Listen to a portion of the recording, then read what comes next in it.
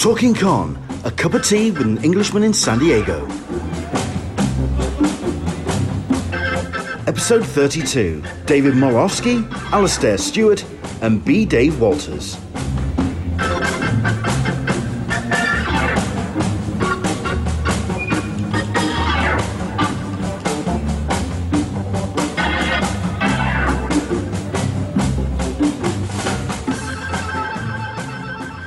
Hello there, welcome to Talking Con, a cup of tea with an Englishman in San Diego.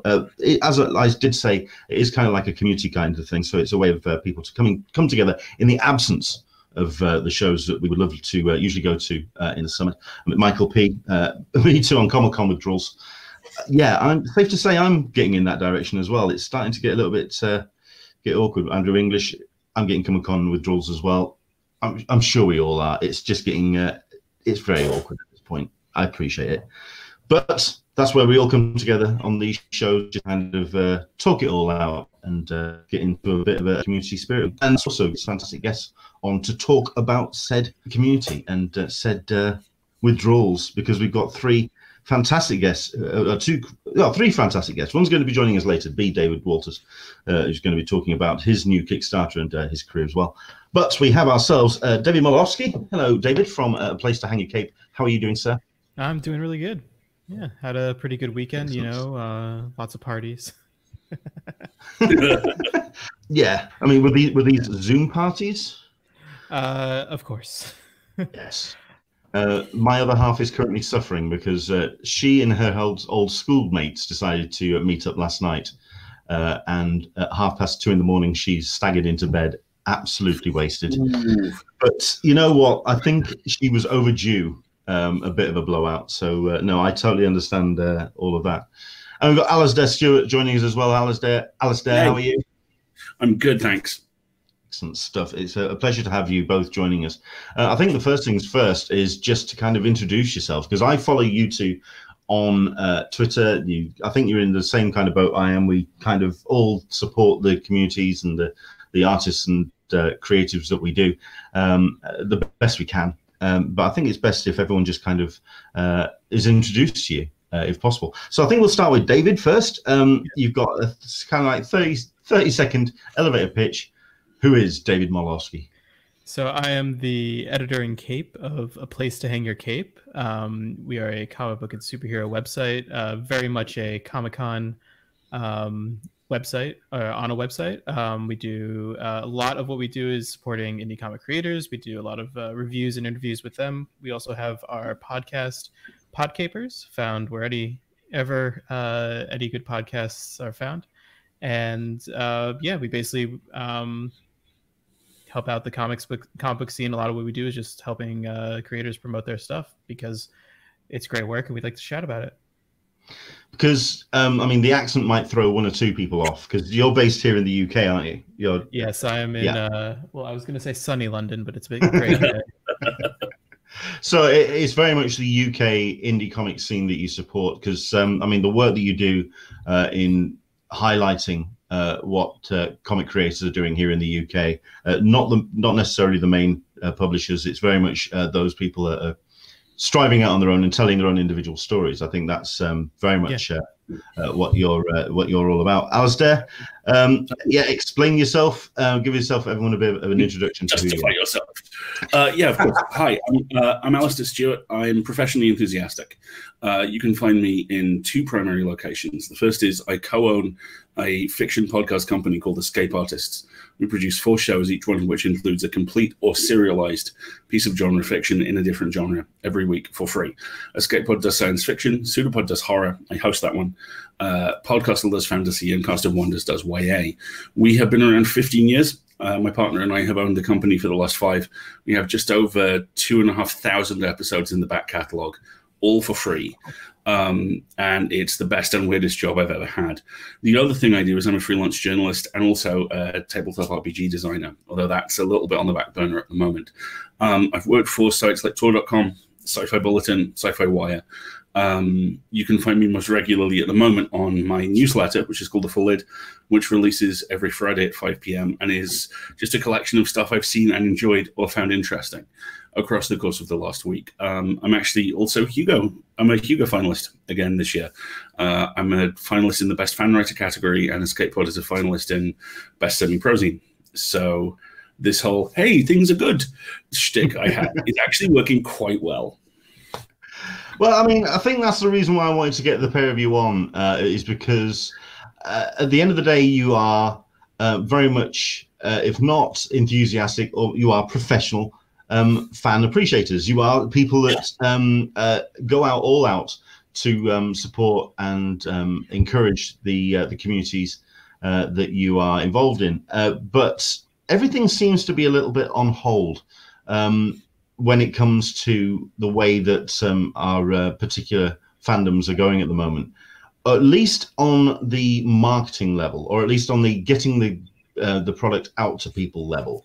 When it comes to creativity, it seems that this is kind of also being a little bit of a boiling pot. I just wanted to basically have you both on to kind of find out what your tone or what your feeling is about the way that the lockdown has affected the communities. I mean, David, what's been your take on indie creators? Because I get this nasty feeling, well, not a fat nasty feeling, I just get this sneaking suspicion there's going to be a lot of COVID babies out of this.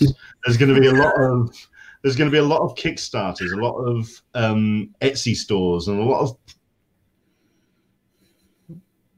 lot of stuff that people are putting together. They're kind of like stuck at their drawing tables. What do you think? Yeah, I mean, my sidekick Fred has started writing a comic, and I almost did the other day. So I think that's just goes to show how creative people are getting right now.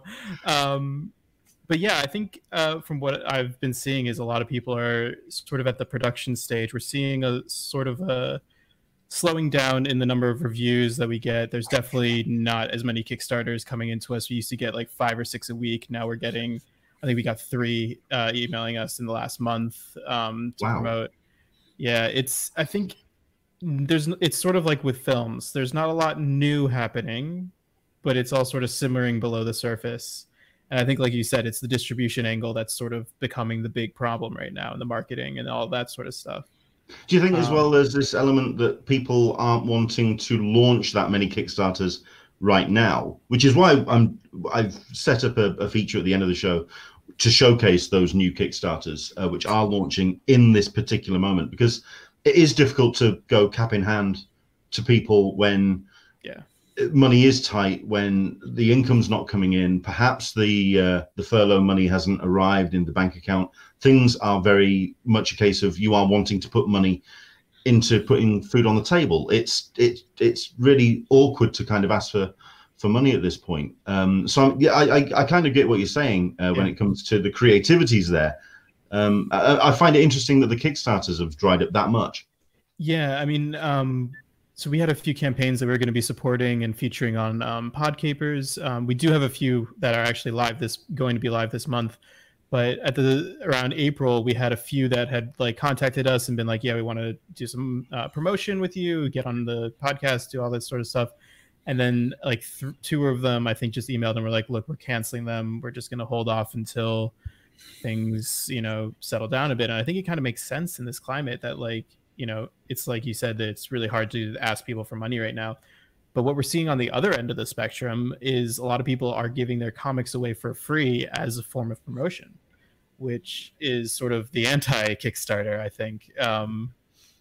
But you are seeing a lot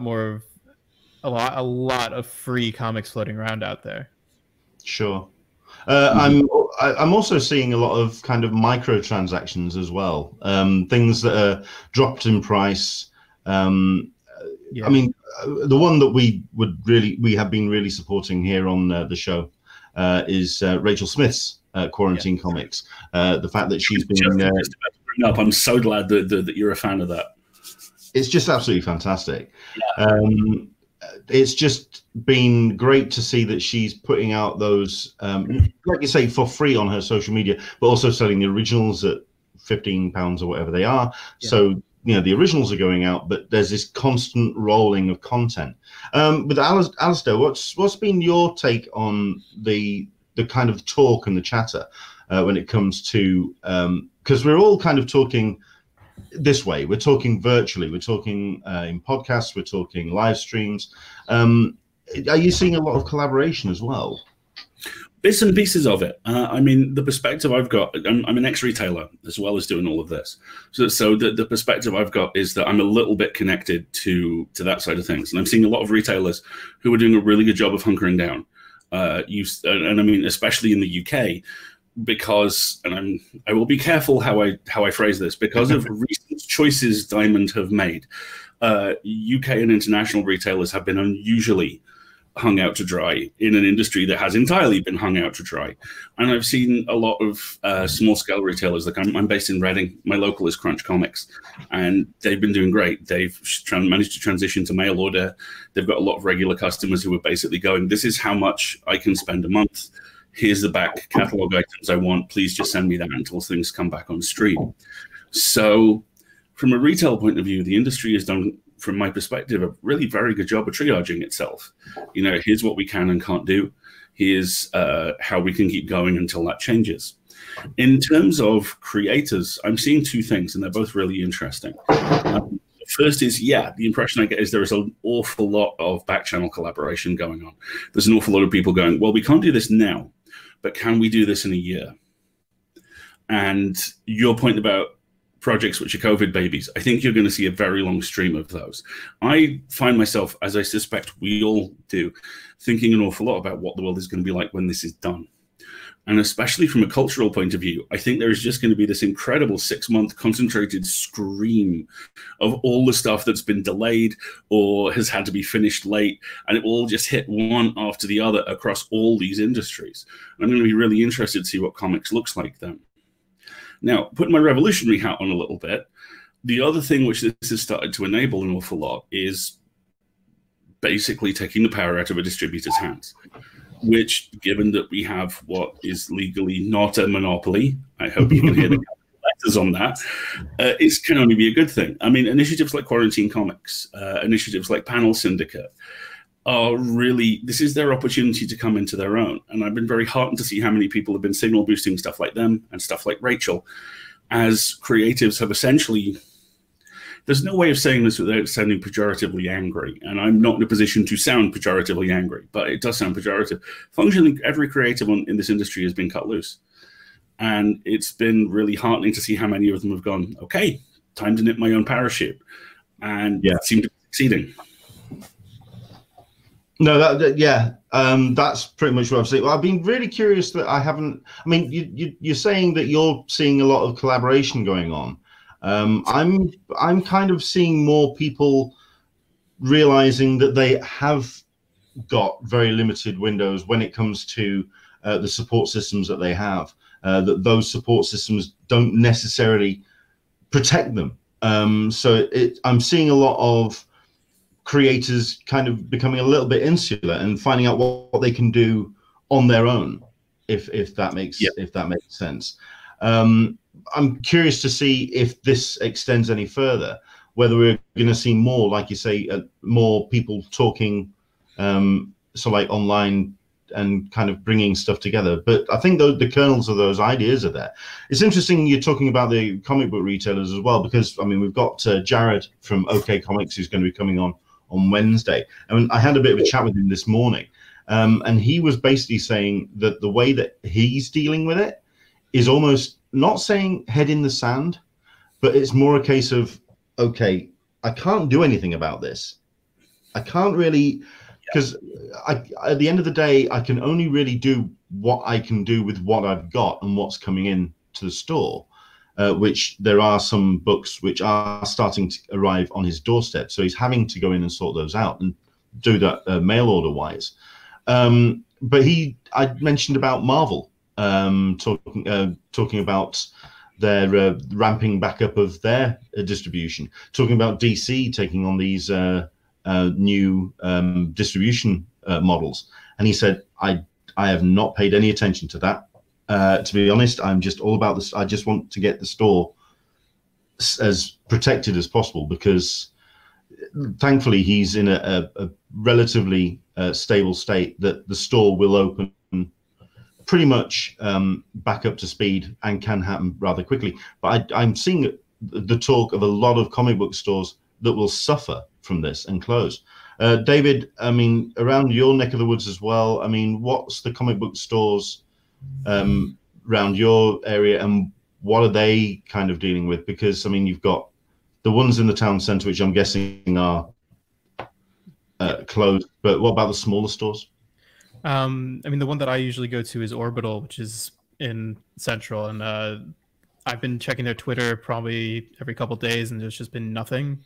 I haven't really reached out to many of them, but from what I hear, I think everything's just closed. I don't know if there's much if the general attitude is much different from what you just said about your friend, but I think that the main issue that a lot of comic book store owners are dealing with is the fact that this is encouraging so much more digital readership of comics, and if people start getting used to getting digital comics and actually start getting converted to digital comics, and that sort of that's where I think the real danger is of their businesses getting undercut by that form of distribution. Understandable. There's an interesting corollary to that as well, which is after the hilarious Comixology price gouge of a few weeks ago. The timing of that was just ridiculous. Hilarious, yeah. I've worked in PR and comms a little bit, and I would teach how that was rolled out as how not to do literally anything. I was astounded by that. But I haven't run the math fully on this, but now that ebooks are zero VAT, their prices have come down a little bit, but they've only come down a little bit. Most of the gouge is still in place. So I think physical copies are actually still cheaper if you can get them. But I would have to look at that. That's the key point. I mean, on the other end of the spectrum, if you look at what Comic House's response was, which is they gave away, I think it was 2 or 3 months free to any new user. Wow. I think that's the way to win over new customers. Yeah. Yeah, absolutely. I mean, we've got 1 or 2 people that are jumping in with some comments. Michael P. Michael P, by the way, he's based on the West Coast. He is, I believe he's San Diego based, and he's saying our local comic book stores closed.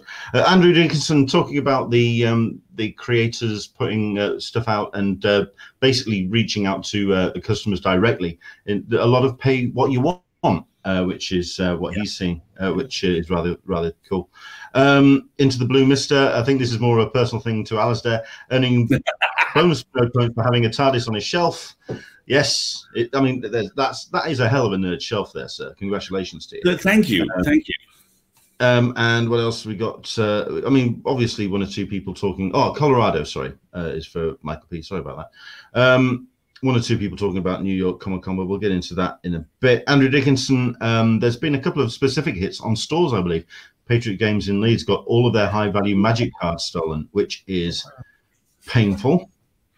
That's just not on, obviously. And Andrew Dickinson, do comics pay VAT? I thought they were 0 rated. Ebooks have paid VAT up until about 3 days ago. Okay. Alistair, I don't know if you want to just very quickly sort of like just wave your hand in front of your laptop or your camera and refocus it. Oh.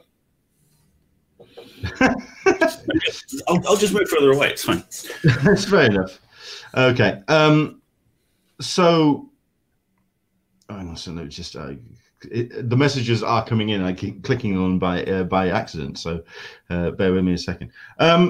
So, in terms of the way that the industry is going to look on the other side of this, I mean, David, you're talking about digital there. We talked to from IDW, and we basically talked about how that business is going to look at the other end. And he was very much approaching it from the perspective of what DC have said, is that they feel that the digital and the print businesses are almost 2 separate subsections of their comics industry, in that they feel that print will never go away because there's very much the collectors and the speculators that are very much wanting to get physical books in their hands. Alistair's absolutely struggling with the focus. Don't mind me. I'll be blurry in art house cinema for a bit. It's all good. We should get drunk and we'll be blurry as well. So I'm curious to what you feel that the other side of of all of this could possibly look like. You're feeling that digital could be. I mean, the way that you're talking there is very much a threat that digital could take over print. Well, I think that, yeah. Go on. No, I think that it's exactly what you said. I think that it's been what we've seen in so many different industries. You know, newspapers probably being the best example of, you know, digital overtakes print. I think that at the end of the day, a lot of people still prefer to read a comic in their hands that they can hold and feel and smell, and that there's definitely something to that. But for me, I do read most of my comics digitally, even though I do prefer to read I would prefer to read hard copies, but I mostly get them sent to me as PDFs because of my work, and that's how I read most of them. And having gotten used to that, there are now comics that when I think, oh, am I going to buy this? I may just buy it digitally because that's how I'm used to reading it. And I think that if you start getting thousands of people sort of trained in the same way for months to start reading digital comics, that's what's going to keep happening. And I think that's where that sort of threat comes in. But I wouldn't say that print comics are going to go anywhere. I just think that I think that where we're going to lose out could be the stores, that having that dependability that people are definitely going to want to have their pull list every week sitting there in a box waiting for them, that they're going to be willing to make that journey in, that they're not going to, you know, want the convenience of, oh, I can just download it on my phone, and if I want to get the physical copy, maybe I'll just pick up the trade in a couple of years. Sure. Do you think, and this is to the pair of you, when the lockdown is lifted, which we're looking at, that our governments are on both sides of the ponds are wanting to do sooner rather than later, even at the risk of further infections in that second curve, they're under pressure from their economies. They're wanting to open the doors again. We are pretty hardcore fans, and we will walk into fire for a lot of our own fandoms. Do you feel that we will be just kind of beating on the door to get back into our comic book stores? Or do you think there's going to be a little bit of an air of caution there? Alistair? I think there's going to be an air of caution. One of the things which one of my oldest friends is an entertainment journalist in Austin, and there was a story that circulated in the US a couple of days ago about how Austin's cinemas are set to reopen, and one of them is, maybe two. The vast majority of companies and the vast majority of punters have made it very clear that no, I'd like to not roll a dice to see whether I'm going to become life-threateningly ill to go see Bloodshot. Thanks. I mean, yeah, Bloodshot's fun. Don't get me wrong, but it is not something I would want to risk my life for. And I would very much like to think that there's a measurable percentage of people who feel the same way about this. And I mean, I am fundamentally optimistic, and I can't help but wonder whether or not what we're looking at here is ultimately kind of a trifurcation of the industry, that there will be, as you say, the kind of increased foothold of digital. There will also be the people who just want to go into a store and talk to someone for 15 minutes or 6 hours, as one of my old customers used to do, and then buy their comics and leave. And then there'll also be folks who will just stay on mail order. I love the post. I love getting things in the post. I am unbearable about it. I get excited when I get things in the mail. And I wonder whether what we're looking at here is something which ultimately is going to be really positive, which is an awful fucking thing to say at times like this, I know. But Diamond were a monopoly. They, in all but name, they can't be now. By definition, they can't be. And that means that things have to be different. And that means that things have to be more spread out. You can't have a stable industry based on an individual supplier of anything. And my sincere hope is that what we're going to see after an inevitable period of tremendous pain and uncertainty in a lot of ways is an industry that's more stable and more viable, where there are 3 or 4 different distributors all working to get the same stuff to stores, where stores have a dedicated clientele, where hopefully Comixology would look at rolling back out something like the old digital shopfront they used to have, where you could buy your Comixology titles through your local comic store. And like I say, my sincere hope is that ultimately the industry comes out stronger and more viable from this, because Diamond has, and I say this with the utmost respect, I know people who've worked there, but Diamond has been the weight around the thing that has been handcuffed to the ankle of the industry for decades, and now it's not. And what follows has to be different, and hopefully will be better. David? Yeah, one thing I was going to say is just following up on if we do start seeing more stores stay alive, and we then see the bigger names at least decreasing the amount of print, we may start seeing more shelf space for indie comics, or at least maybe that's my very, very optimistic hope. At least, but if it, I think that indie comics still will always be in print, one way or another. As long as the Comic-Cons come back, we'll have a way. Well, that was going to be literally, but the next thing I said, because obviously with indie, it is a case of the best way to get their comics into the hands of people and to get the attention is at these shows, which is very difficult. And we've been talking a lot to indie creators, and just seeing that revenue stream, not only with the money that they put out to cons throughout the summer, which is not going to be coming back, but also then to get those sales as well. It's just been disheartening, which kind of then asks the blanket question, and I'll just throw it out and see what the response is. Should comics have a union at this point? Yes. I think much like professional wrestling, comics should have had a union about 5 decades ago. David, I mean, at the end of the day, indie creators have been hit so hard by this. I would love to see that kind of protection. I mean, my father was a union man. I'm all for it. Yeah, let's do it. Let's make it happen. Well, I ain't gonna do it, but I think it's certainly it's just the chatter of people being creative for creative's sake, because they just feel that they've got nothing else to do. They've got nothing that they've almost been felt abandoned. I mean, you were talking about this earlier, Alistair, but there is that kind of that sense that people have just been felt a little bit cut loose. And the longer this goes on, I mean, people are talking about 2020 being a wash, which that hurts. But that, I mean, it's, I mean, just to explain, I'm in a totally different industry. I work as a mobile DJ, which means my income relies on getting people in front of me in a crowd. That's my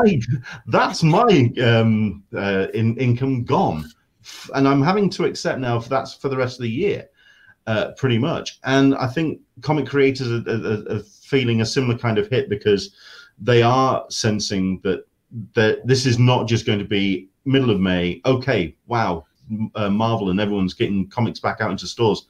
That's not going to be the end of it. There's going to be more of it. Toby has jumped in with a comment. They did get a hit from the lack of Diamond's presence. Still haven't got a ship. Oh, right. This is from a comment from me said earlier. My comic store is still running comics and stuff, although their current MO is to run business at their front door through the screen door. Social distancing and all. They did get a hit from Diamond, lack of Diamond's presence, haven't got a shipment for all of April. As far as I'm aware from Jared, it's a case of there's just going to be this deluge of books that were due to be coming through the door around that time. Yeah, it's like the same as all the films, is what I understand. Well, indeed. Into the Blue Mist. If newspaper creatives, journalists, sub-editors, designers can be in a union, why not comic creators? I think it's. I think at the end of this, it's going to be only a matter of time before we start seeing something.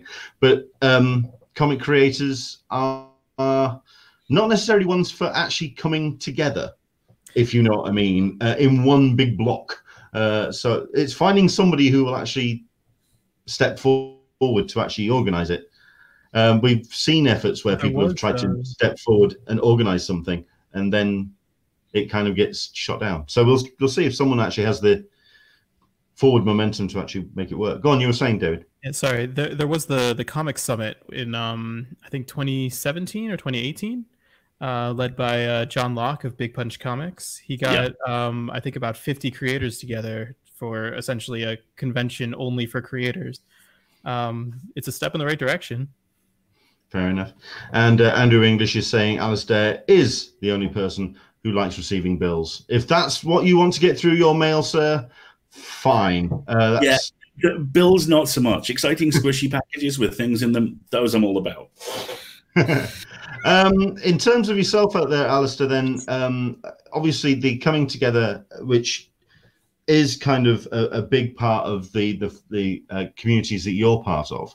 Can you see those becoming more online? And the reason why I'm bringing those up is also for ourselves, David, Comic-Cons having virtual presences, of which, I mean, this weekend I counted 4, of which that was fun to try and keep a track on all of those on the various platforms. Do you think that the online presence, it's just going to be so much more of this stuff coming out? Yeah, I do, and it's one of those kind of bitter ironies of this whole situation, where I'm very, like I said, with the podcasting, I'm very involved in kind of the genre publishing side of things as well. And there are 2 big conventions in that community. There's the Nebula Weekend and there's Worldcon, where the Hugo Awards are given out. And last year there was a lot of discussion at the Nebula Weekend about how there was a streaming room where every panel, those involved signed consent forms, the audience signed consent forms, and it was streamed. And there was a very long conversation about how do you feel comfortable about this? Authors who weren't entirely comfortable speaking on the record, because obviously the record of it lasts as long as YouTube is up. And that felt very much like stage 1 of a conversation. And that entire community, and comics as well, are now having to do stage 5. Worldcon this year is in New Zealand, and they've gone entirely virtual. They're going ahead. That's a 5-day event with 12 hours of programming every day, which people are going to be attending virtually. I have no idea how that's going to work. I can pretty much guarantee you 1/3 of it won't work at all. And I can absolutely promise you that the other 2/3 will be full of solutions to problems no one has seen coming. This is, as you said at the top of the hour, a boiling pot. This is where a lot of new procedures for years to come and new ways of doing this stuff are going to be developed. And in the short term, it's going to absolutely suck quite a lot of the time. But the stuff that's going to come out of it is going to be amazing. I'm really curious to see how that convention is going to work, considering that, as far as I understand, while it is virtual, it ain't cheap. As far as I'm aware, we're seeing a lot of free conventions. We're seeing a lot of conventions raising money for charities. The virtual cons, what I'm talking about here. We had Wales Comic Con just happened this weekend, which was raising money for NHS. But Worldcon, isn't it something like $150 or something? Yeah, Worldcon has an insane amount of money. And Worldcon has kind of striated levels of membership. You can be a member but not attend. You can be an attending member, all this kind of stuff. And I know that I seem to remember they're looking at slashing prices for a lot of stuff to compensate for the fact you can't physically be there. But that's one of these big questions all these industries are having to deal with at once. If something goes virtual, then what is the worth of a virtual event balanced against a physical one? And, purely in logistical terms, you've got, well, the good news is we don't have to have the venue. The bad news is we don't get the income. The good news is lots more people can attend. The bad news is they're 12 hours away on the other side of the planet. And you're going to get that there is going to be some kind of epic how-to manual coming out of this, which is just going to feel like Apollo 13. I'm quite convinced. Oh, God. Fair enough. In fact, the way that I was going to be doing this show was we're going to be talking to you two and then transitioning to our next guest. But it might be worthwhile bringing Dave Walters into the conversation because, hello there, first and foremost. Hello there. How do I address you, by the way? Is it B. Dave, B? How do I say your name, sir? It's true. Like a smoke bomb should go off and I should jump out of stage like Michael Jackson. Well, you're doing that. I'll try the tried and true IT technique of turning my camera on and off again. I'll be right back. Go for it. Dave is fine. I know that my showbiz name is B. Dave Walters, but now that we're talking, I know you mean me. So fair enough. Also, if it's out of there you go. also if it's out of focus, snap your fingers near your face. It'll target on the motion and zoom in on you, or at least it should. Yeah. There you go. Mm-hmm. That was a bit of a hint and tip for you. Although it looks like is your sound now working, Alasdair? He now can't hear us. It's doomed. Can be seen or heard. Yes. Fair enough. Well, I mean, the question I was going to ask you, Dave, is about virtual conventions. While we're on that topic of conversation, have you had your invites to any virtual cons yet? Oh, I've already done like 10. And in everything that you were, I mean, it's every day of the week. I'm doing one Wednesday, Jasper's Game Day. That is extended to Jasper's Game Week. Was supposed to be a live event in Burbank about a month ago. Now it's virtual. Did virtual Gary Con, virtual Horror Con.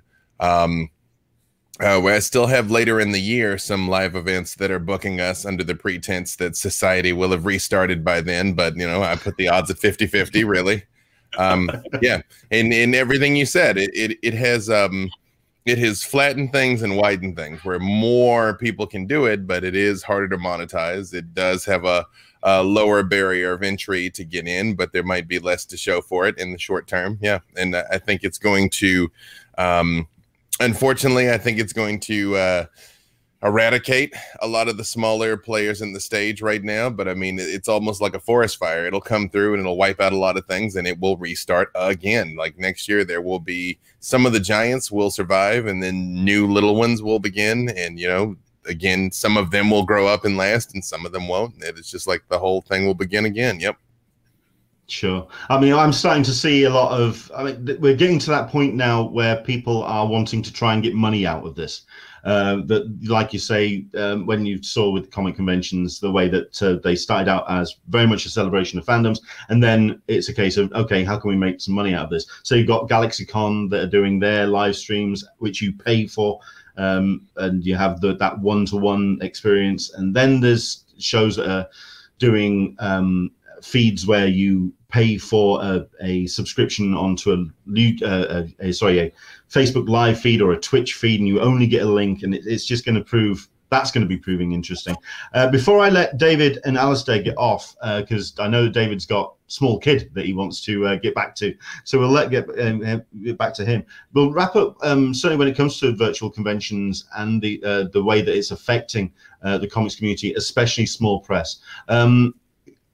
With all of these virtual events happening, David, do you think that there's going to be a lot of small press and indie publishers and creators that are going to get kind of like lost in the mix because they're not going to be able to get invited to these events, or they're not going to get because obviously people are wanting to get the big names to attract faces and views to their feeds, but it's going to be awkward to get those kind of that attention from small press personalities, which we only really see if we are just strolling the tables.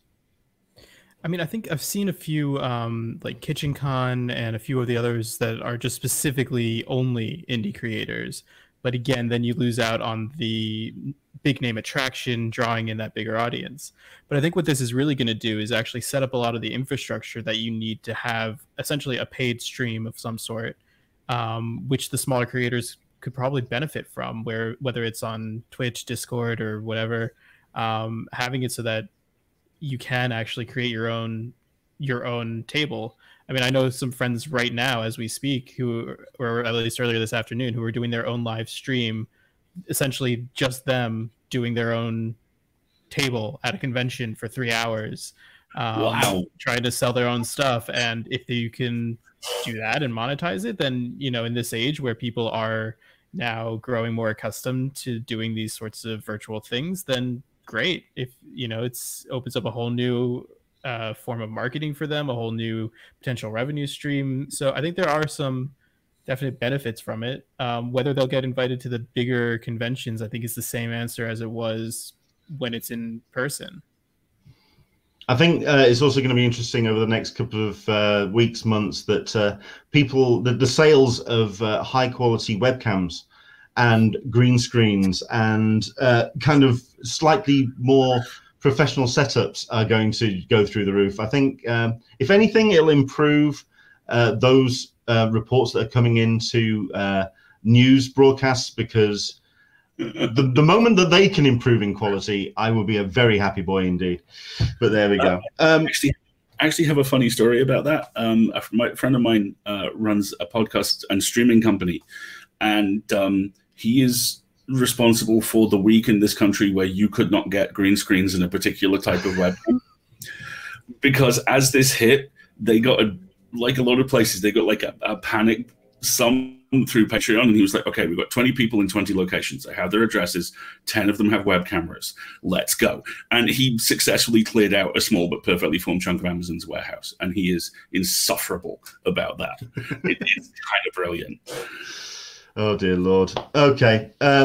It's been a pleasure chatting to both you, David and Alistair. It was only going to be a short chat and certainly kind of covering a lot of topics, but it's been a pleasure to get you on board. Just to cover up on a couple of things, we were talking about the unionization of creators. I mean, Into the Blue Mister is saying it can be done. Just look at CBLDF, which for those that don't know, it's the Comic Book Legal Defense Fund.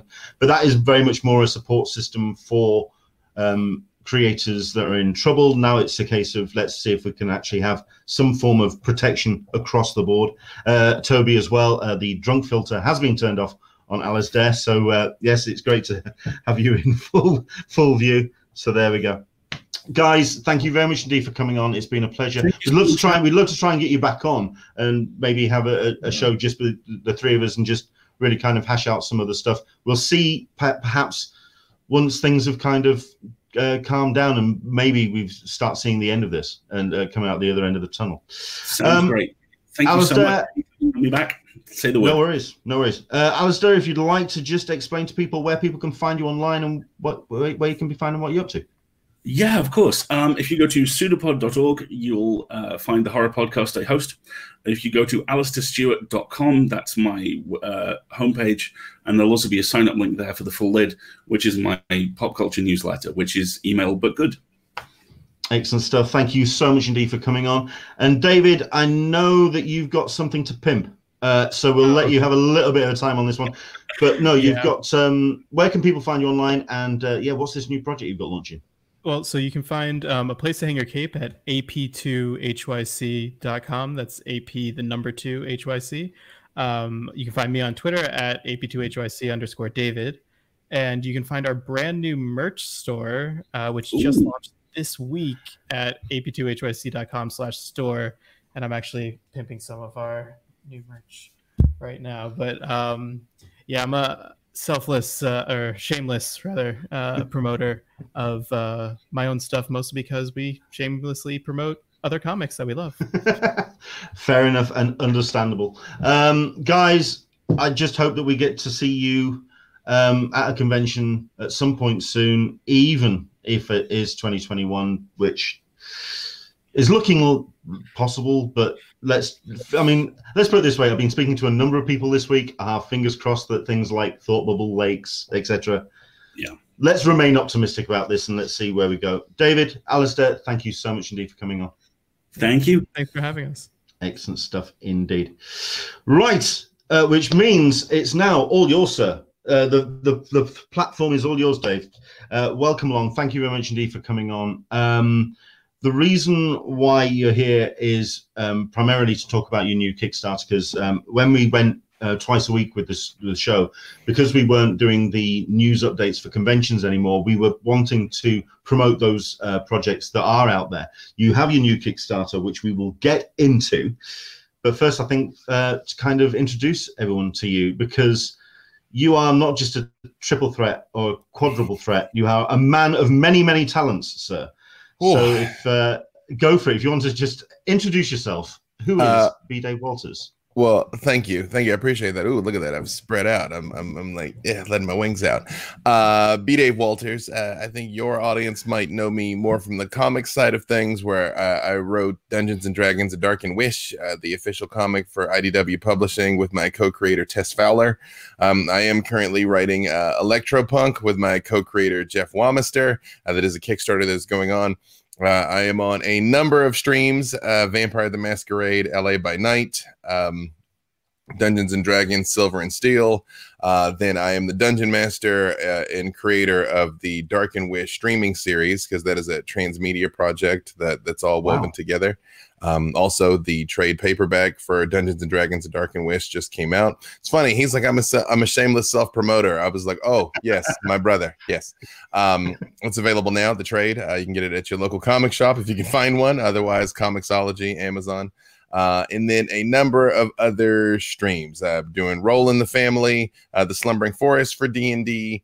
It's like I'm going through my mind here of all the streams. Long Beach by Night, which our final episode of season 2 is today at noon. And then I'm doing a series called One-on-One Shots, where I'm playing either D&D, Vampire, or something else with celebrities that are playing. I had Matthew Lillard 2 weeks ago, Jim Zub last week. Today is Miss Melee Damage. We're going to be playing some D&D. And I basically can be found saying words on camera wherever anyone will let me. Well, I mean, Andrew Dickinson has got the statement in. Your catchphrase is "do the thing." You seem to be doing a lot of things. Is there a limit that you think you can stretch yourself? You know, it's funny.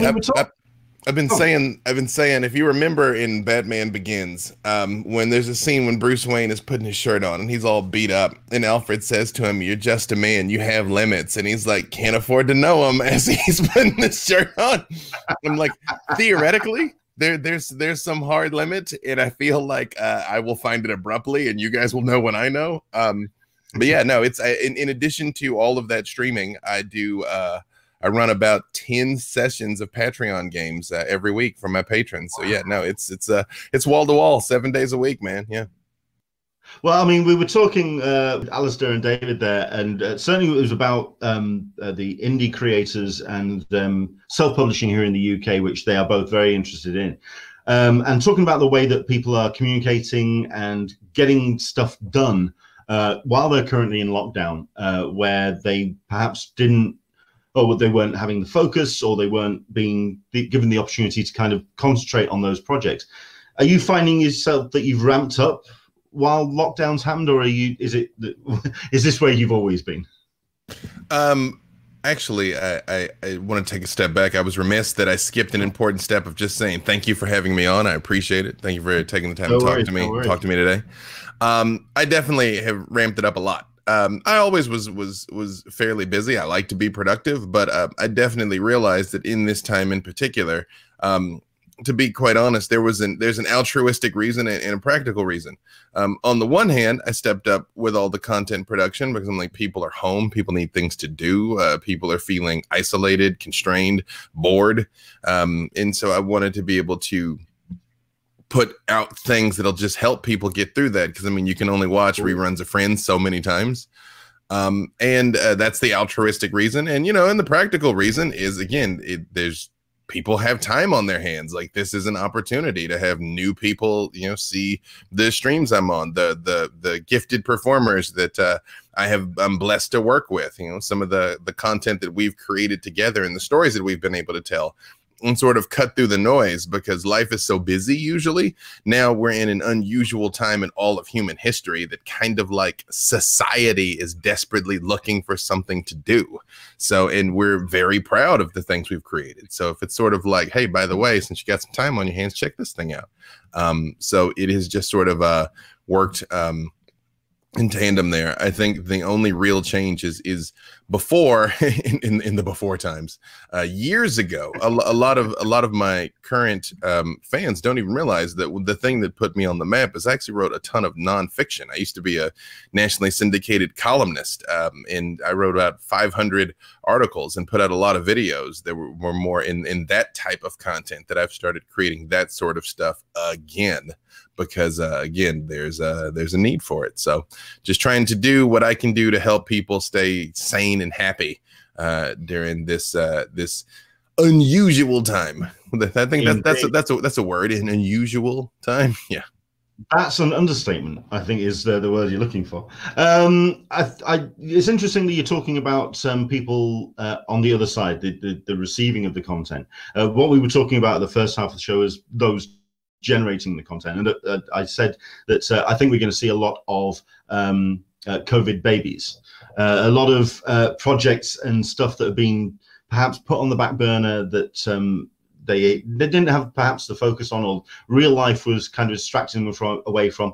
Now that they've got the time at home to kind of knuckle down and take those off the shelf and look at them, I think we're going to see a lot more content like that. It's at what point then is it a case of too much? And we were already there with streaming content and all of the stuff that we were desperately trying to see on a.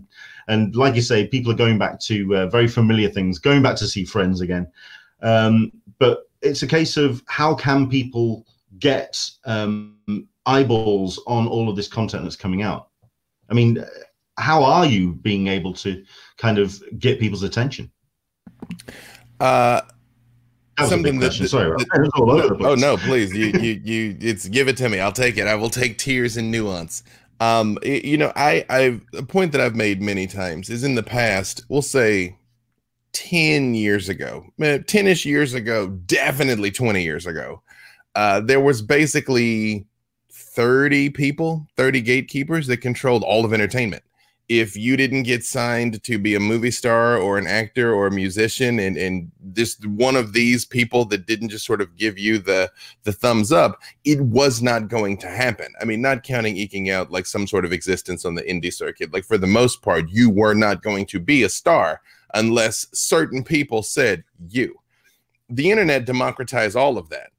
The internet did away with all of the gatekeepers, gave everybody an equal shot in, while it gave everybody the opportunity to speak their truth and create their art and do what they loved, it also gave it to everyone else. So where it no longer became an option about access, it became about being heard over the noise. The simple answer is, honestly, the majority of people aren't going to have a huge following and aren't going to have millions and millions of people that love what they do. But the good news is you don't have to. I'm sure you're familiar with the concept of 1,000 loyal fans. I did not make this up, dear internet, so feel free to Google it and read it. Try heading for dozens, and I think I know where you go. The dozens and the dozens of the Rocks fans. The concept of 1,000 loyal fans is basically you don't need millions of people. You need about 1,000 people that consume anything that you put out. And you can build a sustainable career about that. If you Google it, it's like written in detail, but it's true. So my advice to content creators is don't even try to go after millions and millions of people, because you actually cannot control that.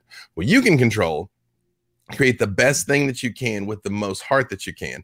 You were mentioning production value when you were coming up. Yes, production value is important. Sound is the most important thing. A lot of times people don't realize that, but every single poll, every time, people always say hearing it is the most important thing, because people don't always sit down and watch. A lot of people are mom watching and multitasking when they're doing things.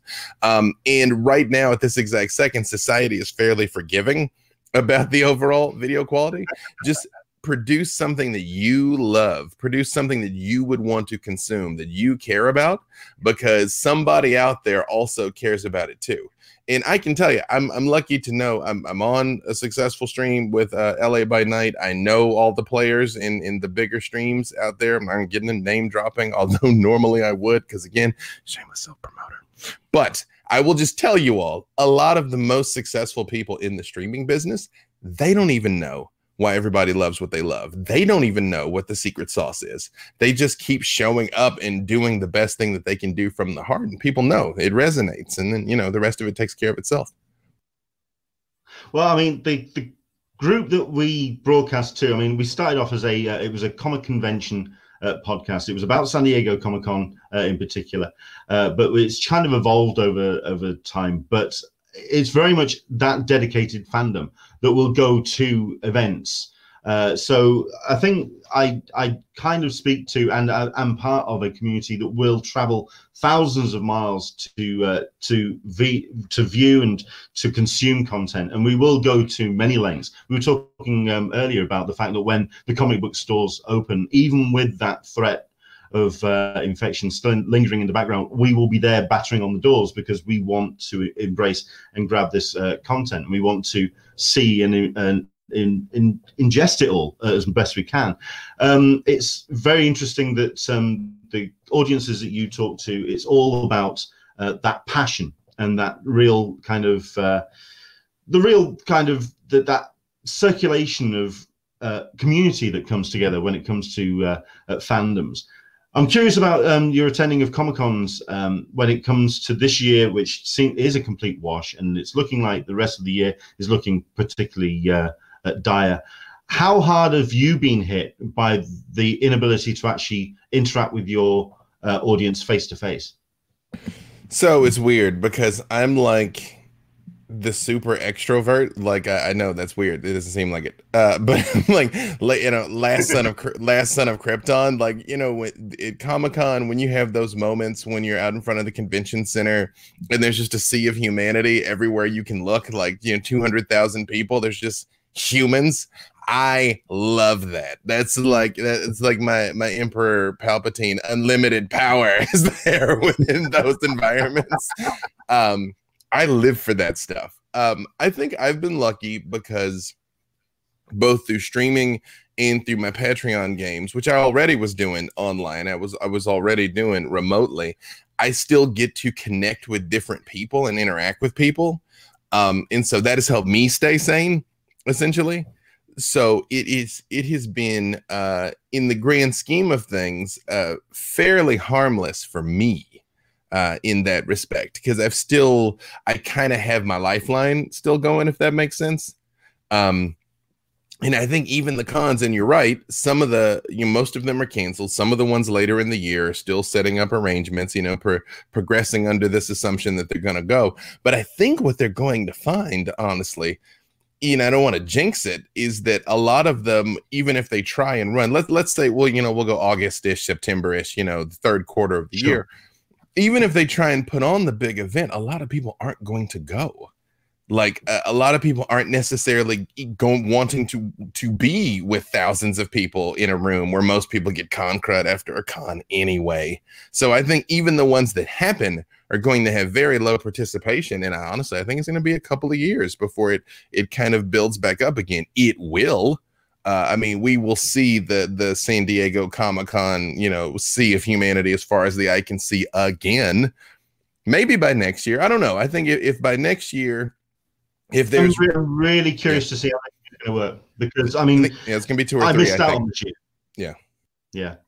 I missed out on this year because the idea was that we were going to miss out on 2020, save some money. 2019, sorry. We didn't go to 2019, save some money, go to more UK and European cons, and save up and make 2020 the big blowout, at which point, obviously, that's gone the way of the dodo. So we're now looking at 2021. We're looking at going from the UK. It's whether, as international travelers, that's going to be... even viable. I think, like you say, it's just going to be... I think the landscape is just going to be so different once all of the dust has settled. We've got 1 or 2 questions that have... Oh, go on. You were about to say. No, I was just going to say, and again, unfortunately, you know, some of the vendors, some of the players, some of the fixtures, you know, may not last through this, but new ones will emerge, you know, and it will keep moving. Yep. Absolutely. We've got Andrew Dickinson. I think this is more as a personal thing for the pair of us. Both you and yourself and Leonard are larger than the average human. I'm guessing that he's talking about height, but you know, he could be talking girth. It's okay. Have you any problems convincing people to find out you are very approachable? I smile a lot. It's that. Well, I guess to convert this into not matrix numbers or matrix numbers.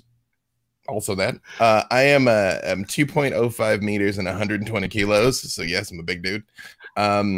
Smiling is the key, honestly. Yeah, it's smiling. That's, if you notice, whenever I make eye contact with people, I make a point to smile, because I do think something in their reptile brain is like, he's going to kill and eat me, which served me well when I was a bodyguard, because I can very much put on my aura of menace, like do not come near me.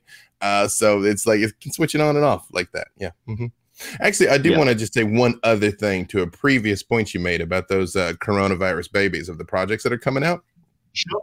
That's kind of the gospel I've been preaching lately, in the sense that, and I don't want to make light of the fact that now is a very difficult and stressful time for a lot of people. A lot of human beings are suffering. We have lost people. We're getting to the point that a lot of us are starting to know someone that we've lost to COVID-19. And it has been a tremendous struggle for some people, especially pending the industries they're in. So I don't want to make light of the fact that it is incredibly difficult for a lot of people. However, for a lot of us, we have time on our hands that we never had before. And it is when life restarts, when we get back in, when we have to start sitting in rush hour traffic again in meetings and working 60 hours a week and having to get up that much earlier and all of that, there's a certain element of the simplicity of this time that we will miss. And so I very much encourage people to find that story that you were working on, that novel, that painting, that online tutorial you wanted to do, and start chipping away at it every day, because you will never have more time to work on it than this. Like, yes, it is stressful, but like there will just be different stress. Like, you will never have more time to work on a thing than now. So if there's that thing that's in the drawer, do work on it. Although I will throw you a curveball there, believe it or not. I think if you've got something that has been that story that has just sort of been tickling your noodle for like 2 years and you've never done it, believe it or not, that's not the project right now. If that was your Harry Potter, you'd have done it already. Like, go for something that, like, maybe the last 3 to 6 months, you started thinking about something. Pick that one, knock that one out.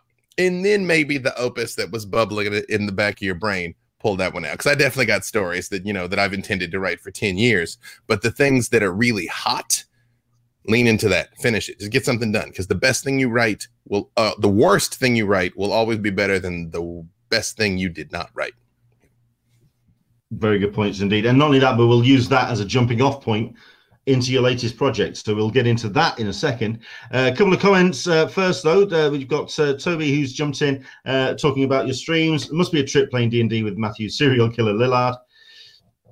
So, yeah, I can imagine that must be something special.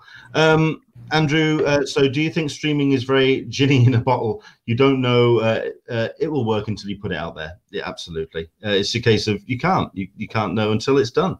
Absolutely. Into the Blue Mister, spot on with the con predictions, Dave. Even if they do open up, people are going to be very wary about attending. And yeah, Andrew is talking about his personal connection and how COVID has affected him. I lost one of my best mates and D&D player for the last 35 years. The group has to decide if the campaigns keep going, as interacting with the dwarf cleric is going to be too much. Wow. That's going to be hard. I'm not here to tell you guys how to process your grief. Innately, any way that you do that is valid. I just can say, I guarantee you, your bro wouldn't have wanted to stop the game over him. Very good point. Very good point indeed. As someone who's currently living in a COVID house, I think it's the isolation which proves most challenging, but it's things like this and interacting with people that is allowing me to feel part of the community and feeling part and connected with the world again. So I think that's where I am at this point. I think what people realize is, or don't always realize, is you got to remember, what is the worst punishment we inflict on the worst human beings? Solitary confinement. Like the thing we did to you're in a supermax prison somewhere. What's the worst thing we can do to you? Make you go be by yourself.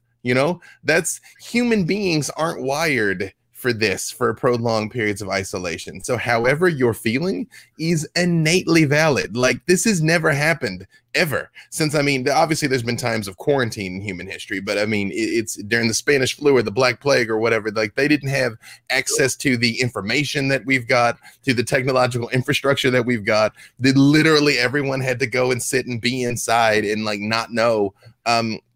So no one knows what is a healthy response. No one knows, how you should feel. However you feel is fine. Nothing's wrong with you. This is weird. This is freaky. No one knows, what the right reaction is. So, cut yourself a break. And like you just said, make sure, if those of you out there, stay connected to people, keep talking to people. Feel free to admit that when you're having trouble. Feel free to admit when you're in pain, because I guarantee you, like, everybody's going through it, but we will all get through it together. Just keep leaning on each other. We'll make it. Absolutely.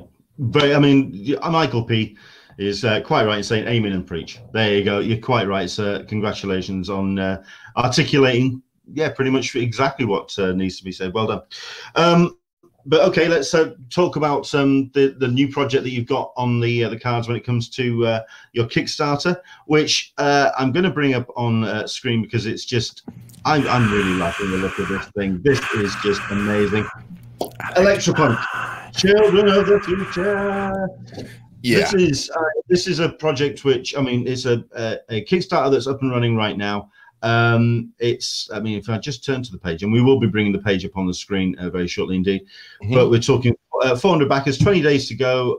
It's 68% of its goal at the moment, which is very impressive. It's on track to do what it needs to do. But I mean, it's just such a brilliant looking project, and we are going to bring up some artwork of it. I mean, how long has this been kind of on the cards? How long have you been putting this together? Oh, Jeff and I, Jeff Wamister, my co-creator, and I have literally been picking at this, I think, properly for about 6 years now. It started out as we just sort of started chatting at a 4th of July picnic in 2013 and just started spitballing ideas. Then at the exact same 4th of July picnic in 2014, we were like, no, we should start doing this. And that's when we started stockpiling art, stockpiling scripts. He and I are both freelancers. So we both, our time would sync up where we could work on it. And then we both get drawn away to do something else, and our time would sync up to work with it. And a strange thing happened, because we wanted to do it at different times, and again, just life would get in the way and we couldn't see it through. And I think it would have been in February. There was one night in this, hand to God, this happened. Something woke me up like the freaking ghost of Christmas Future here from A Christmas Story, and was like, do it now, do it now, do it right now. And I was like, okay, all right. And I called him the next day, and we've just been pushing. And I think the thing that we've gone through the most, and the reason why it looks the way it looks, is Jeff is not just a master artist, but he's a perfectionist. He's probably redesigned Ruthie and Chuck 6 times in the times that we've been telling these stories. So he went through, completely redesigned the characters, redesigned their look, redesigned their armor, redesigned the world. It came up with all these new artistic techniques to really capture the visual aesthetic that he was after. And we were just ready to put it out to the world. And, here it is. That's we're very proud of it, what we've been able to create. I mean, I'm putting artwork up on the screen at the moment, and it's this real rich, dynamic, very I mean, there's a lot of energy and a lot of momentum on the pages that I'm putting up, and certainly the way that it's looking is just fantastic. If you could give us the elevator pitch of the story. I will just say that is Spring Heel Jack there, by the way, for since we're talking to people from the UK, that's who they're after in this first story. The simple solution is in the real world, Nikola Tesla had a lab that burned down that he said set his work back 50 years. That did really happen. In the world of electropunk, that did not occur. So by the time our story starts in 1910, he's one of the wealthiest and most influential people in the world. And as a byproduct of his work with this high technology, one of the things that he realized is monsters are real. There are things that go bump in the night, and that the human race needed somebody to protect them. So he raised his niece and nephew, Ruthie and Chuck, to become humanity's sword and shield. So he created these suits of powered armor for them where they also look like monsters to go out and fight and save the world, basically. They are brother and sister. They are twins.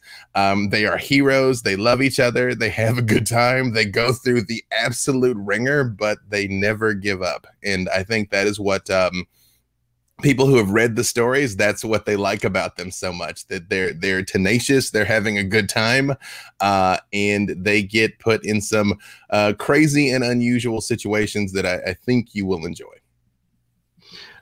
When it comes to this particular Kickstarter, why did you, I mean, we were talking about this earlier, that this is a very difficult time to launch something like this, when people are struggling perhaps financially, because at the end of the day, it's the revenue's not coming in, they're not earning, and it's very difficult to justify perhaps putting money onto a creative endeavor when they are wanting to try and put food in the shelves, in their pantry.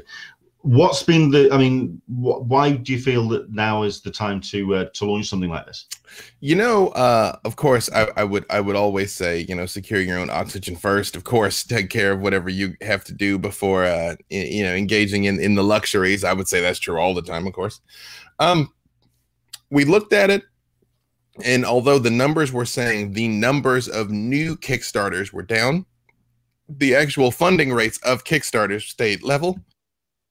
And, you know, we just figured we just had to test it, because on the one hand, yes, we didn't know if how the economic struggles were going to impact people, but we also didn't necessarily know how like boredom and desperately looking for something new was going to impact people. I think we just planted the flag that now was the time. Again, the ball was rolling too far, and quite frankly, I think even though we were a ways into the development when the whole COVID crisis hit, but even if we'd pulled the plug on it, when do we start it? 6 months from now? Will it be any different? A year from now? Will it be any different? Once it is different, will there just be a steamroll of all the people that have been doing these COVID babies, and there'll be so much competition? So we didn't know, you know, we just decided now was the time to shoot our shot. And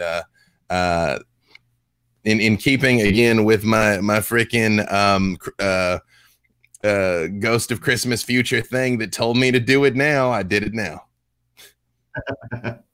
Fair enough. I mean, it looks incredible, and yeah, you're definitely going to get so much attention purely off the, I mean, the world building. But this is something you're very much well known for. I mean, just to kind of blow a little bit of smoke up your ass, if you don't mind, I'm a massive Darkened Wished fan. I came in via, because while I did play D&D as a kid, I haven't been a player for a while, but I came in via Tess Fowler, who I'm a huge fan of, and she did this incredible work on Darkened Wished as a book, and that is what you read your stories, you recognize that that's what you do. You create these incredible worlds. So you've got this fantastic cast list as well, of which we're seeing on screen. But the actual book itself, it's looking like you've got so much that you're adding to it, especially with the stretch goals and everything else. Yeah, well, first of all, thank you for the compliment. Also, shout out to Tess Fowler, my homie. And she is the first stretch goal, by the way, is electropunk art from Tess Fowler. So if we get to 45, that is the first thing that we unlock. Is something from her there. So, you know, hopefully we'll make it. We'll push to the very last second. Yeah, it's been a great process. And I think working on A Darkened Wished was especially important to me because I've spent hundreds, thousands of hours playing D&D and in the Forgotten Realms and in dreaming in those worlds and in those spaces. And so getting to add something, getting to add a link to the continuity of that world was just something beautiful for me that I was very blessed to do. And yes, now we have this whole new world that is, I think, a time that a lot of times stories don't get told in, or at least don't get told in this aesthetic of them basically being turn of the century superheroes. And there is a lot planned, a lot already written of what happens to these characters and where they go and what they do. And I like to weave in A Darkened Wished, I wove in so much of the history and mythology of the Forgotten Realms, as that story is very much my love letter to Dungeons and Dragons and a love letter to the Forgotten Realms. In this, I was able to weave in so much of the real world. Again, that is Spring Heel Jack, but almost every element of the mythology of Spring Heel Jack is in that story of who he is and why he's doing what he's doing and how they find him and how they defeat him. Spoiler alert, the heroes win. I love that because the type of stories that I like to tell, because again, I like to give people an opportunity to go on a journey and get lost in something. And I think whenever you can go in there and enjoy something and then come back afterwards and be like, oh, that was real. Oh, that's a place. Oh, that's a person. Oh, wow. It just adds a layer of like depth and richness to it. That is is otherwise lacking and can often make you feel more connected to something and more connected to the world. It's the same way, with Harry Potter. People go to the train station where they get on the train to Hogwarts. It's that transition of you're like, oh, it's here. The fact that this is real makes all of it a little more real.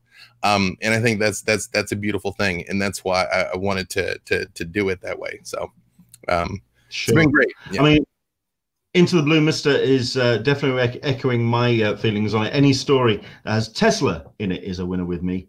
I mean, yeah, a film, The Prestige, is one of my favorites, but Tesla fan. Is Atomic Robo an influence? Asks Into the Blue Mister. It wasn't for me. I don't know if it was for Jeff, but I cannot recall specifically talking about Atomic Robo. I think we've been influenced more by animation, especially television animation, because that's Jeff's background. He was, and I apologize if I misstate any of his credits here. He'll like burst into flames. He's a very humble guy. He's just like, no, don't give me too much credit. He did character designs on a lot of the Marvel superheroes cartoons from a few years ago, like Earth's Mightiest Heroes and things like that, and then became a director for the Guardians of the Galaxy animated series. He's directing movies for Warner Brothers now. So it so happens our styles mesh well, because when I write, I see a scene in my mind and then I describe the scene. He, being a visual storyteller, can take my like hodgepodge mishmash and then make it look like that, which is why you've got that action on the page of Spring Hill Jack leaping over the car and then Chuck vaulting over the car, because that's how it is in my head. And if you've ever worked with a collaborator, by the way, one of the most beautiful things is when you can express a vision and then they actually give it back to you, and even more, give it back better than you thought, which both Tess and Jeff did that, where I was like, here's the thing I think was dope. And they're like, but what if it were way more dope? And I'm like, what? Yeah, and it's wild. It is wild to even have the chance to do these things at all, and tell these stories. And again, I'm just so in love with Ruthie and Chuck and the Colonel and Tesla and just because to me they're alive, to me they're friends, to me I understand them and how they think and how they feel because they've lived in my head for so long. So being able to get that out and share it is very exciting. You could tell by how animated you are about it. I mean, it's clearly a story that is very much not just under your skin, but it's coming out your pores, which is fantastic. Toby, Forgotten Realms is D&D life. That's what I played. That's what I played as a kid. Andrew Dickinson, you tweeted about Doctor Who and a hidden future Doctor suggested by Moffat, and now a Dalek T. I take it Doctor Who is a big thing in the Walters universe. This was a double dose. Again, one, I wanted to show proper respect to an Englishman here, and also the Daleks are supreme. So that's why I had to wear my Dalek shirt here. Yes, I was a relatively late adopter to Doctor Who. I mean, I think I didn't get on board till like 2012, which, don't get me wrong, was still 8 years ago. But a ways into the resurgence before I jumped on the train. And then have been going ever since. Yeah, it's don't get me talking about it because I'll get freaking emotional. So I'm just saying, but I will try to paraphrase. It was something Moffat said around the 50th, and holy crap, I really gonna get emotional about it. No, I'm not. Hang on. Something Moffat said around the 50th anniversary, that he's like, when they created that character back in the day, it was actually such a bold statement to make him a doctor, a healer, a problem solver, to give him two hearts because he cares twice as much, to give him a sonic screwdriver, a tool to fix things, to be someone who was there to try and always make things better and not just be a kick in the door and kill everybody type. Although, I mean, I guess if we're being honest, the doctors killed lots of people, but you know what I mean. It's again to be able to in something that I heard Jack Harkness, whose name eludes me because apparently I can't cry and refer to names at the exact same time.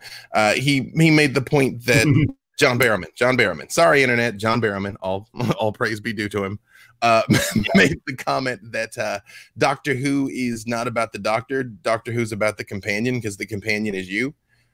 And you're taking that trip with him. Back to the previous point that I was, that's to me, that is the essence of storytelling, to take people on a journey. It just so happens in Doctor Who that a madman with a box literally grabs your hand and tells you to run, and you go. And I will tell you this last thing, not to get too lost in this, because I will spend the rest of the day talking about freaking Doctor Who. The thing that finally sold me on giving the show a chance was the season, Matt Smith's season with the dinosaurs on a spaceship that I think was 8. I don't know. Again, oh, wow. I apologize, internet. But they were running the commercials on the BBC. And there's the scene where the door opens and the Doctor sees the dinosaur, because it was the Impossible Astronaut season, so all kinds of crazy stuff was happening. But the door opens and he says, "Dinosaurs on a spaceship," and he just seemed so excited about it. And the fact that he seemed excited about it made me excited about it. So I was like, okay, let's see what the kids are on about. And then the rest was kind of history. Also, the Daleks are supreme. Yeah, absolutely. A couple of my favorite moments when it comes to Doctor Who, I mean, it's very similar to that, is that moment when he would come into a scenario and you would see some kind of horrifying or slightly strange scenario in front of him, and the companion instantly would make the human reaction of, and then the Doctor would go in, right, okay, this is interesting. This is, okay, I'm going to come in and doesn't judge, and it just takes it and takes a scenario and this is okay, that's cool, that's interesting, and it kind of like inspires the companion, and that's always what the show's about. Absolutely. Never cruel. Very quickly. Damn right. In returning to Electropunk very quickly, you got Andrew Dickinson who's saying, "Well, I'm back of fun, and therefore an error message." At which point English when I thought error was, and Andrew English is no, an unauthorized error.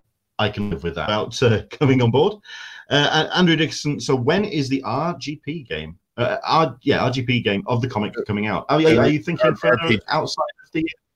Yeah. Well, it's I thought he typed. Yeah, no, he meant RPG. Also, thank you for becoming a backer. It is tied into one of the stretch goals. I don't know if we're gonna make that. If we don't and it funds, then I'll revisit it down the road, because I'm on the writing team for Werewolf, the Werewolf W5 we're calling it right now. So I'm getting more and more gaming credits all the time. So it's I would definitely like to do it. I'll put it like that. I would definitely love to do it. Excellent stuff. Well, I mean, I'm looking forward to seeing how the project goes, how the Kickstarter goes. I mean, it's going very well from what I can see on the screen. I mean, like I say, we've got, if we go to the very top of the Kickstarter, it's in English. Sorry about that, but it's a £24,000 goal. It's 16.5. It's 69% of its goal. Nice. Yeah. So it's on, and it's looking great to see. It's been a pleasure to have you on. Thank you so much indeed. I am going to stop that screen. I'm going to put this screen back on because it does have the graphic for the actual URL as well. So let's get everyone heading in this direction. It is Electropunk on Kickstarter, projects/Electropunk/Electropunk-children-of-the-future. So there you go. That's the URL. If you go to Kickstarter and you just type in Electropunk, you'll find it. But yes, thank you for the proper pinky up, gentlemanly URL there. Thank you. Do my best. Dave, it's been a pleasure talking to you. Thank you so much indeed for coming on, and all the best with the project, sir. Yeah, thank you very much. I appreciate it. You have a great one. You too. And I hope we can get you back on and talking once all the dust is settled. You know, anytime. I'm always here to nerd out about comics, this project, D&D, Doctor Who, cons, panels, because that is what I love to do. Yeah, and like I said, this Wednesday, Jasper's Game Day. That's the next digital con that we're doing. So check it out. We'll be doing panels. We'll be doing, I don't think I'm doing any panels, but we'll do a live game in the stream. They were raffling seats to play with Matthew Lillard, again, to mention him. Chris Perkins, play with me. So yeah, check it out. Jasper's Game Day, and we'll see you there. And I'm jumping off of here to go play some D&D with Melee Damage at 1 Pacific on twitch.tv/Q Times. And we did Jim Zub last week for your audience, and then 2 weeks before that was Matthew Lillard. Those ones are both up on YouTube. Excellent. Well, one last time, if you just want to say where people can find you online and what you're up to. I'm at B Dave Walters everywhere. You can find me. I think I'm most active on Twitter. I do a ton of streams. The schedule is across the top. I also run games on Patreon. So if you want to play Dungeons and Dragons, Vampire the Masquerade, Werewolf Mage, Changeling, even Battlelords, my beloved Battlelords, hit me up, patreon.com/B Dave Walters. And we have live 24-hour Discord role play with people from all over the world. So we'd love to have you. Excellent stuff. We will do well, we'll play the video as well from the Kickstarter page at the very end of this video, just to once again push people towards that campaign. All the best to it. And Dave, thank you very much indeed. Can I just say one last thing before I drop off? Again, whatever you're thinking about creating, do it. If you're thinking about running a stream, if you're thinking about writing a book, drawing a picture, just do it. Do it. Don't wait. You don't need permission. Start where you are, what you got, what you have, make it happen. Just do the thing. You'll be glad you did. Yep. And in this current landscape as well, it doesn't matter what you're wearing when you do it. That's true. I reject pants and all the other lies of the before times. Yes. I'm not standing up. I don't want this video to be taken down, so we'll leave it where it is. There you go. Okay. Dave, thank you very much indeed. Thank you. Bye-bye. Take care. Excellent stuff. We will showcase that video. We'll put that on the end of the stream, and do check it out because it is a one hell of a thing. And yeah, that's the stream right there. Kickstarter.com/projects/Electropunk Children of the Future. Do check it out. Right. The other thing that we usually do on the show is, as well as featuring a Kickstarter, a crowdfund of a spotlight for that, we also want to do our best to showcase the very best in artwork that's currently available on social media out. For this is going to serve two purposes. Number one, it's going to showcase a guest that we've got coming up on the show later on in the month, but also the work that he's putting up online. We are talking, of course, about Bill Sienkiewicz. My word, Bill has been very busy and very prolific with putting stuff up out online. He's also contributed to the Jim Lee efforts, raising money on his eBay sketch sales. I'll showcase that artwork in a bit, but I just wanted to point you in the direction of his Twitter and his Instagram, because they are well worth checking out. Bill has just been, it's Bill Sienkiewicz. The artwork that he puts out is just gorgeous.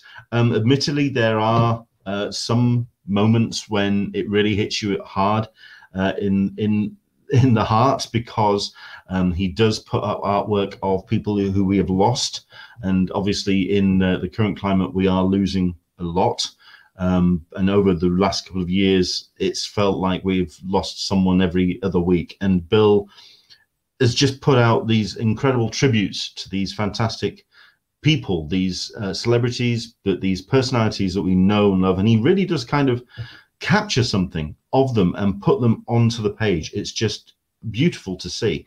Brian Dennehy there, and Honor Blackman, which is just a stunning piece.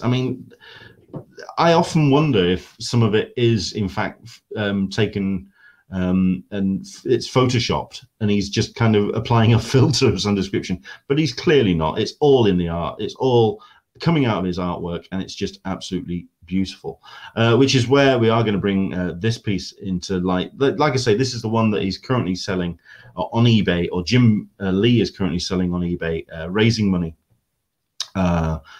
for comic retailers. And he's just Jim's doing an amazing job, but he's roping in some incredible artists, and Bill is the one that he's gone for, putting this fantastic Bizarro Superman piece up. That went up, I believe, yesterday, so it is currently available. I'm rather honored that I put the first bid in of $500, knowing damn well that I was never going to win it.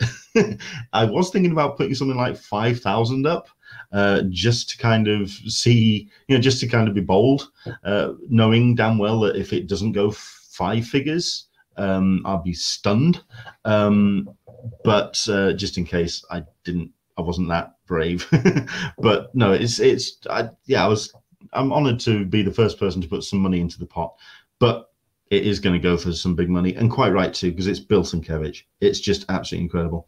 Bill is going to be coming on the Hangout. Yes, he is. We've got ourselves a date for that. Let me just see if I can bring this up on screen. Have I got that date? Where's the dates? Oh, I thought I had it on a thing that I could just put up. Maybe is it there? No, it's not. Okay. Basically, we are going to be talking to Bill Sienkiewicz on I believe it's the 13th. Let me just bring up my my calendar. It's the 13th. It's the Wednesday. Basically, in a week and a half's time, Bill Sienkiewicz is penciled to be on the show. I say penciled, and it's not to just kind of tease it that he should be coming on, but he's not. As it happens, he was scheduled to be moving house this summer. It was going to be this month and next when he was going to into his new abode. Obviously, with lockdown, he hasn't been able to move. However, he's hoping that the lockdown is going to be released over the course of the next week or so he can start moving into his house. So it is more a case of him being available. So who knows? Dan Berry has just put something up on the screen, which quite frankly shocks me. The current bid for that Bizarro piece is $4,300. Which shocks me. I mean, it says him. I'm surprised at. You're surprised. I thought that would have been into the 5 figures already. I thought, yeah, who knows? I mean, there's time yet. There's time, and there's other bids that are going through and other things that they're selling. So yeah, we'll see where it goes. But there we go. Seriously, Leonard, I spend the whole episode with Bill. I'm sure there'll be hundreds of questions. Yeah, I've actually invited somebody else on that show. Basically, and having the pair of them talk. We'll see if that works. Trust me, I know that sounds weird to say that we would share Bill Sienkiewicz with somebody else, but if I got the other person on as well, I would just step out the way and let them talk. I think it would be an interesting conversation. Let's see what happens. Let's see what happens. But still, if we just get the chance to talk to Bill Sienkiewicz on his own, I think it'd be something special. But let's see where we go with that. Basically, if you do want to check out his social media, do it, because he's constantly putting up some amazing artwork. I mean, I've got to put that back up on the screen. That Honor Blackman is just gorgeous. Bill Sienkiewicz, twitter.com/Sienkiewicz. Basically explaining to people that it's not the hardest name in the world to remember. And Instagram, that Polish guy, just absolutely amazing. Celestia Smeg, I feel it's because of the renaissance we've had in comments, we've had a lot of greats over a short span, so it now just feels sad, but it's really because they were similar in age. Yeah. So let me guess, it's Alex Ross. No. I think Into the Blue Mystery is making a slight comment there. Me and Alex still haven't made patched up. We still haven't made friends, even though I'm a massive fan of his work. Though it looks like me and him are not going to be on speaking terms anytime soon. Who knows? But there we go. It's our artist of the week. It's our cup of tea, artist cup of tea, Bill Sienkiewicz. Check out his work, and of course, tune in on Wednesday the 13th. It's going to be a hell of a show. So there we go. That has been our show for today. It's been a pleasure to talk to. I mean, it's an hour and a half, and I'm sorry if we stretched into your Sunday evening, Sunday morning, but we'll let you get off and enjoy the rest of your day. Thank you so much indeed to Alastair and to David at the beginning of the show to talk about comics and independent creators and how things are going for them at the moment. So Lister of Smeg, what happened between you and Alex Ross? Okay, I'll explain very, very quickly, but I'll just finish this off. Thank you very much indeed to those two. Thank you very much indeed to B. Dave Walters for coming on. Do go and check out Electropunk, Children of the Future on Kickstarter. Well worth checking out, and we'll play that video in a second. The story between me and Alex Ross. Alex Ross has, over the last 5-6 years, been learning how to use Photoshop and has been putting his artwork on the sides of buildings in San Diego and in New York, leading up to San Diego Comic-Con, New York Comic-Con, other conventions. And the Photoshopping has not been fantastic, but he has been basically told his fans that keep your eyes out, because I've been putting my artwork on the sides of buildings as building wraps. And I called him out on it and said, that's a bit cheeky, saying that, you know, you've put your Justice League New Frontier piece up on the side of the Marriott, and it's not. I think you're misleading people. And I kind of got slapped down, understandably, especially considering that he started to get rather good on his photoshopping skills and did it on the side of a trolley wrap, at which point I really went, dude, I don't think you should mislead your followers like that.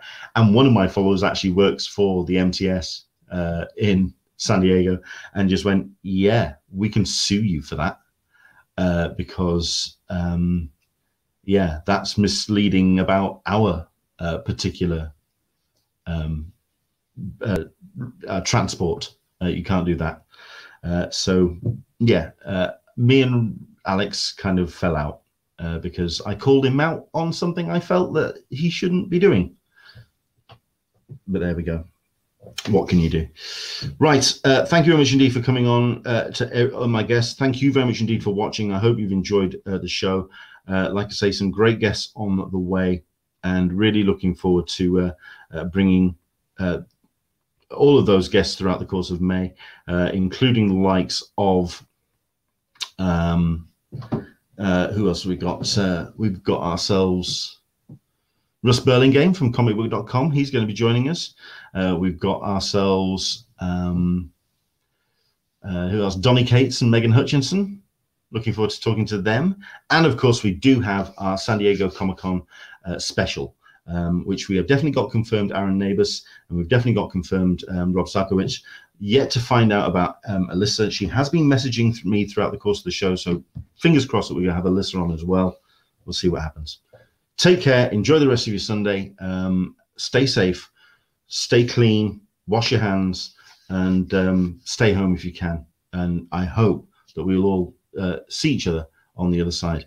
Take care. And let me just restart this window and basically show you this video to wrap up. Go check out kickstarter.com/projects/Electropunk, Electropunk Children of the Future.